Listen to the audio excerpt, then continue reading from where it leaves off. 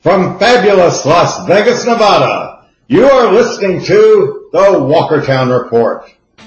Thank you for watching the Walkertown Report. My guest today is Dan KLEFSTAD, who is a writer and broadcaster who broadcasts from Chicago on WNIJ and has written in a number of fields, but may best be regarded as a person who writes in the horror genre. And his latest book is FIONA'S GUARDIANS, which is a unique novel that centers around guardians who are hired by Fiona, the vampire, to keep her well fed with blood from the blood banks while trying to stay below the police radar.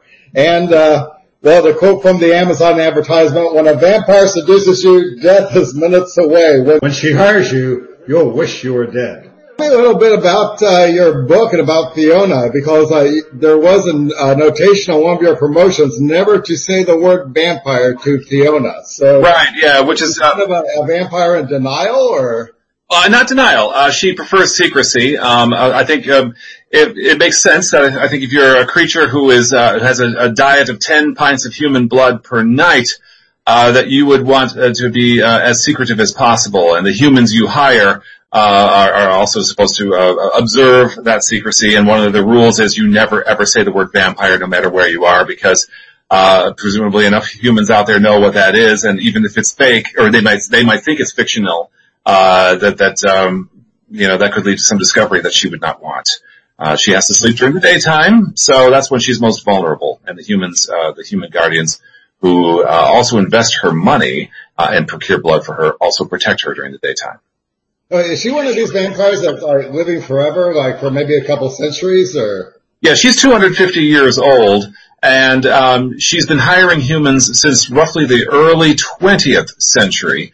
And so that's been her mode. She's rather innovative among her vampire family, in that she was the first to hire humans to have somebody between her and murder police. So the trail would never come to her bedroom door. Yeah. Well, it's actually a long time to learn about investing, so I imagine, it seems most vampires I read are like wealthy dynasties, probably because of all those centuries of learning and investing and things like that. They're almost always portrayed as aristocratic, which is something I picked up on and I borrowed from when I was putting this novel together. But what sets this apart from other vampire tales is, and when you think about it, there are not many alpha female vampires or stories about them. Most of us can only name one, the vampire from The Queen of the Damned, by Anne Rice. That was Akasha, played very memorably in the film by singer Aaliyah. But other than Akasha, there are very few alpha female vampires out there that people know about. So I'm hoping that this will be the one that people remember in the future. Fiona. And it sounds like, just to go further with the book, sounds like her staff might be working a little bit too hard, because while they're paying so much attention to the police, there's like a secret society of monks whose aim is to kill Fiona. Yes, the secret society, Mors Strige. This is an ancient Catholic order of monks, so secret the Pope doesn't even know about it. But one cardinal is in charge of this organization, and their sole vocation, if you will, is to exterminate vampires. And recently they've come back after a terrible defeat in 1900 in Italy. They've come back, and this time they are flying drones with thermal imagery devices to detect the below freezing vampires. They have now they've ditched the wooden stakes, and now they're using wood-tipped bullets to kill vampires. So they've upped their game technologically speaking. But Fiona's vampire family has kind of fallen into a sort of malaise or even neglect, and they're completely surprised by this story when they kill Fiona's sire, the one who created her, Agrippina, and that's where the story really begins to take off. I want to talk about your first novel. Your first novel sounds pretty interesting. That was Shepherd and the Professor, and that one, just from what I've read about it, seems to be more of a real world-based novel, non-vampiric, unless of course you're thinking about psychic vampirism, possibly. No. The first book had nothing to do with the supernatural, but it shares a theme. with Fiona's Guardians. Both books are obsessed with the idea of memory, of living on, having, in the case of Shepard, a Gulf War vet cop and single mom, Susan Shepard, she has cancer when we meet her, and she knows she's dying, so what she wants to do is write a memoir of her extraordinary story, so that a book that presumably will never go out of print, so she will always live. With Fiona, the theme of immortality is a little more obvious in terms of the vampire. She will just keep on living unless something catastrophic happens. And there was a question about whether that happens during the cliffhanger. But also the Guardians. The premise of this book is also she's interested in keeping alive the memory of the people who have worked for her. So that's part of what this book is about.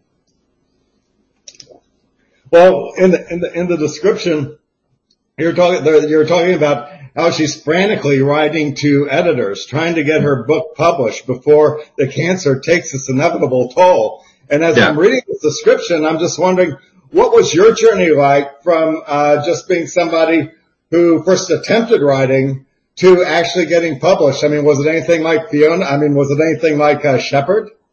No, I had to completely imagine Susan Shepard, and so that whole thing was really an experiment in being imagining myself as somebody who I'm not, or I'm not female. I was never a veteran of a war or a cop or a mother, a single mother. With Fiona's Guardians, I sort of changed my thinking a little bit. Yes, there's this theme of immortality, but frankly, I just wanted to write a vampire story. I've always been fascinated by vampires. As a kid, watching those movies with Bela Lugosi or Christopher Lee. Again, I did notice back in the 1980s when I was watching these films, 70s, 80s, that there weren't many females. The female vampires that were presented were often presented without any agency. They were sort of slaves, if you will, to Dracula. Dracula had 3 wives, the brides and all that. So I wanted to have a woman vampire who was large and in charge, and all the humans are working for her. So that's how I created the story, and then I started pitching it to publishers and agents, and I eventually found a publisher in England who really liked it. Burton Mayer's Books in Bedfordshire, England, and that's how the book came about. It was released a little more than a year ago. Oh, wow. Mm-hmm. Yeah. Well, I'm sure you must come to contact with many young writers frequently, and I'm just wondering, in this era of Amazon Prime, streaming, and self-publishing, when anybody can really upload any document up and turn that into a book, what kind of advice do you give our writers or starting writers as far as getting established, getting promoted, and things like that? I would say think of a couple of things first.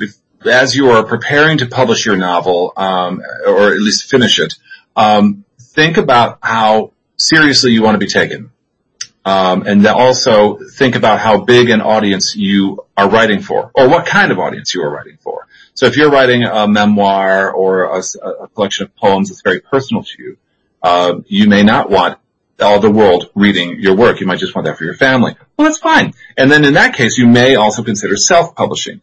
Or putting these stories or poems on Wattpad, a very popular, self-publishing, blogging kind of thing that you can share with other Wattpad readers. They're free, anybody can contribute, and that's great. I think it's great, a great way for people to exercise the writing muscle, if you will, and hone their craft. If you are below the age of 75, and I would consider not self-publishing. I'm just going to suggest this, that you don't self-publish, that you take the opportunity to submit. You don't have to send out your entire work at first. You could, if you, as I did with my novel, publish a story as a chapter, rather a chapter as a short story. An early chapter of Fiona's Guardians. We introduced Fiona and Daniel, her main human guardian. And then that gave me confidence to publish another chapter as a short story and another. So I think I put out maybe 11 short stories, which later became chapters in the novel. And this allowed me to build relationships with publishers. It gave me confidence to know that I could get past gatekeepers. And so then I thought, yeah, I'm going to get a real publisher, a traditional contract publisher, and go for that. I mentioned 75 years old. That was a rough, if you're getting older, or if are you looking at and you just want to publish a book, go ahead and do it, get a good edit.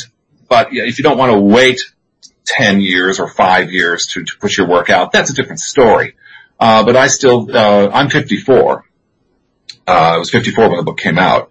And I felt like it was worth the time to try to get a traditional publishing contract, because I did want to be taken very seriously. I'm middle-aged, but I'm very much still at the beginning of my writing career. So, would you say then that if you were to self-publish your book on Amazon, then that would be great as far as maybe expanding your base or getting an audience, but it's not quite the same level of success then as if you were to hold back and then try to submit shorter stories to publishers and all? I think it remains a valid option, and there are some stories, some books that were self-published initially that succeeded. We are coming up on the Christmas season. It's worth remembering that Charles Dickens could not find a publisher for A Christmas Carol. He self-published that. He had previously been published, but you get the idea. The Martian, by Andy Weir, that book was self-published initially. So that's a rare example of a novel that got traction very quickly and found an audience, and then later, filmmakers who want to make it into a film. So there are exceptions to this, but I'm going to suggest, it's merely a suggestion. Please, all you self-publishing writers out there who believe that is the correct path, you're doing something legitimate, but I wanted more. I wanted also to be taken more seriously. And I can still say that the bulk of the reviewers out there, still consider, a traditionally published novel, something that has gone through a much more of an editing process to be a little bit more serious. And I think it remains the case today. Mm-hmm. You mentioned something about adaptations. I understand that isn't there an actors group about to either turn Fiona's Guardians into either a play or maybe reenact short segments from the book? Or this is probably the most exciting thing that has happened to me in my writing career. I work in a radio station, WNJ, which you mentioned, and one of our midday hosts, Phil Masterton, is also an actor. And he is a member, or has done a lot of acting with this group called Artists Ensemble Theater. It is an all-professional acting company that, during the pandemic, they had to shut down all their live performances. So they got cleverer, and they said, we'll do a podcast. We'll have all these professional actors come in, and we'll do podcast presentations, very high quality, very, very well produced, with sound effects, music, and then the actors speaking. So Mysterious Journey is the podcast, and it's available everywhere, including Spotify. And my novel, Fiona's Guardians, was adapted by one of the founders of Artists Ensemble Theater, Margaret Rather, who is a playwright. She took 3 chapters of my book, made a complete arc of it, and then they hired 7 union actors to come in and record the parts. She showed me the script. I loved the script. I thought that she did a brilliant job. And this thing is now available everywhere, and it is gold.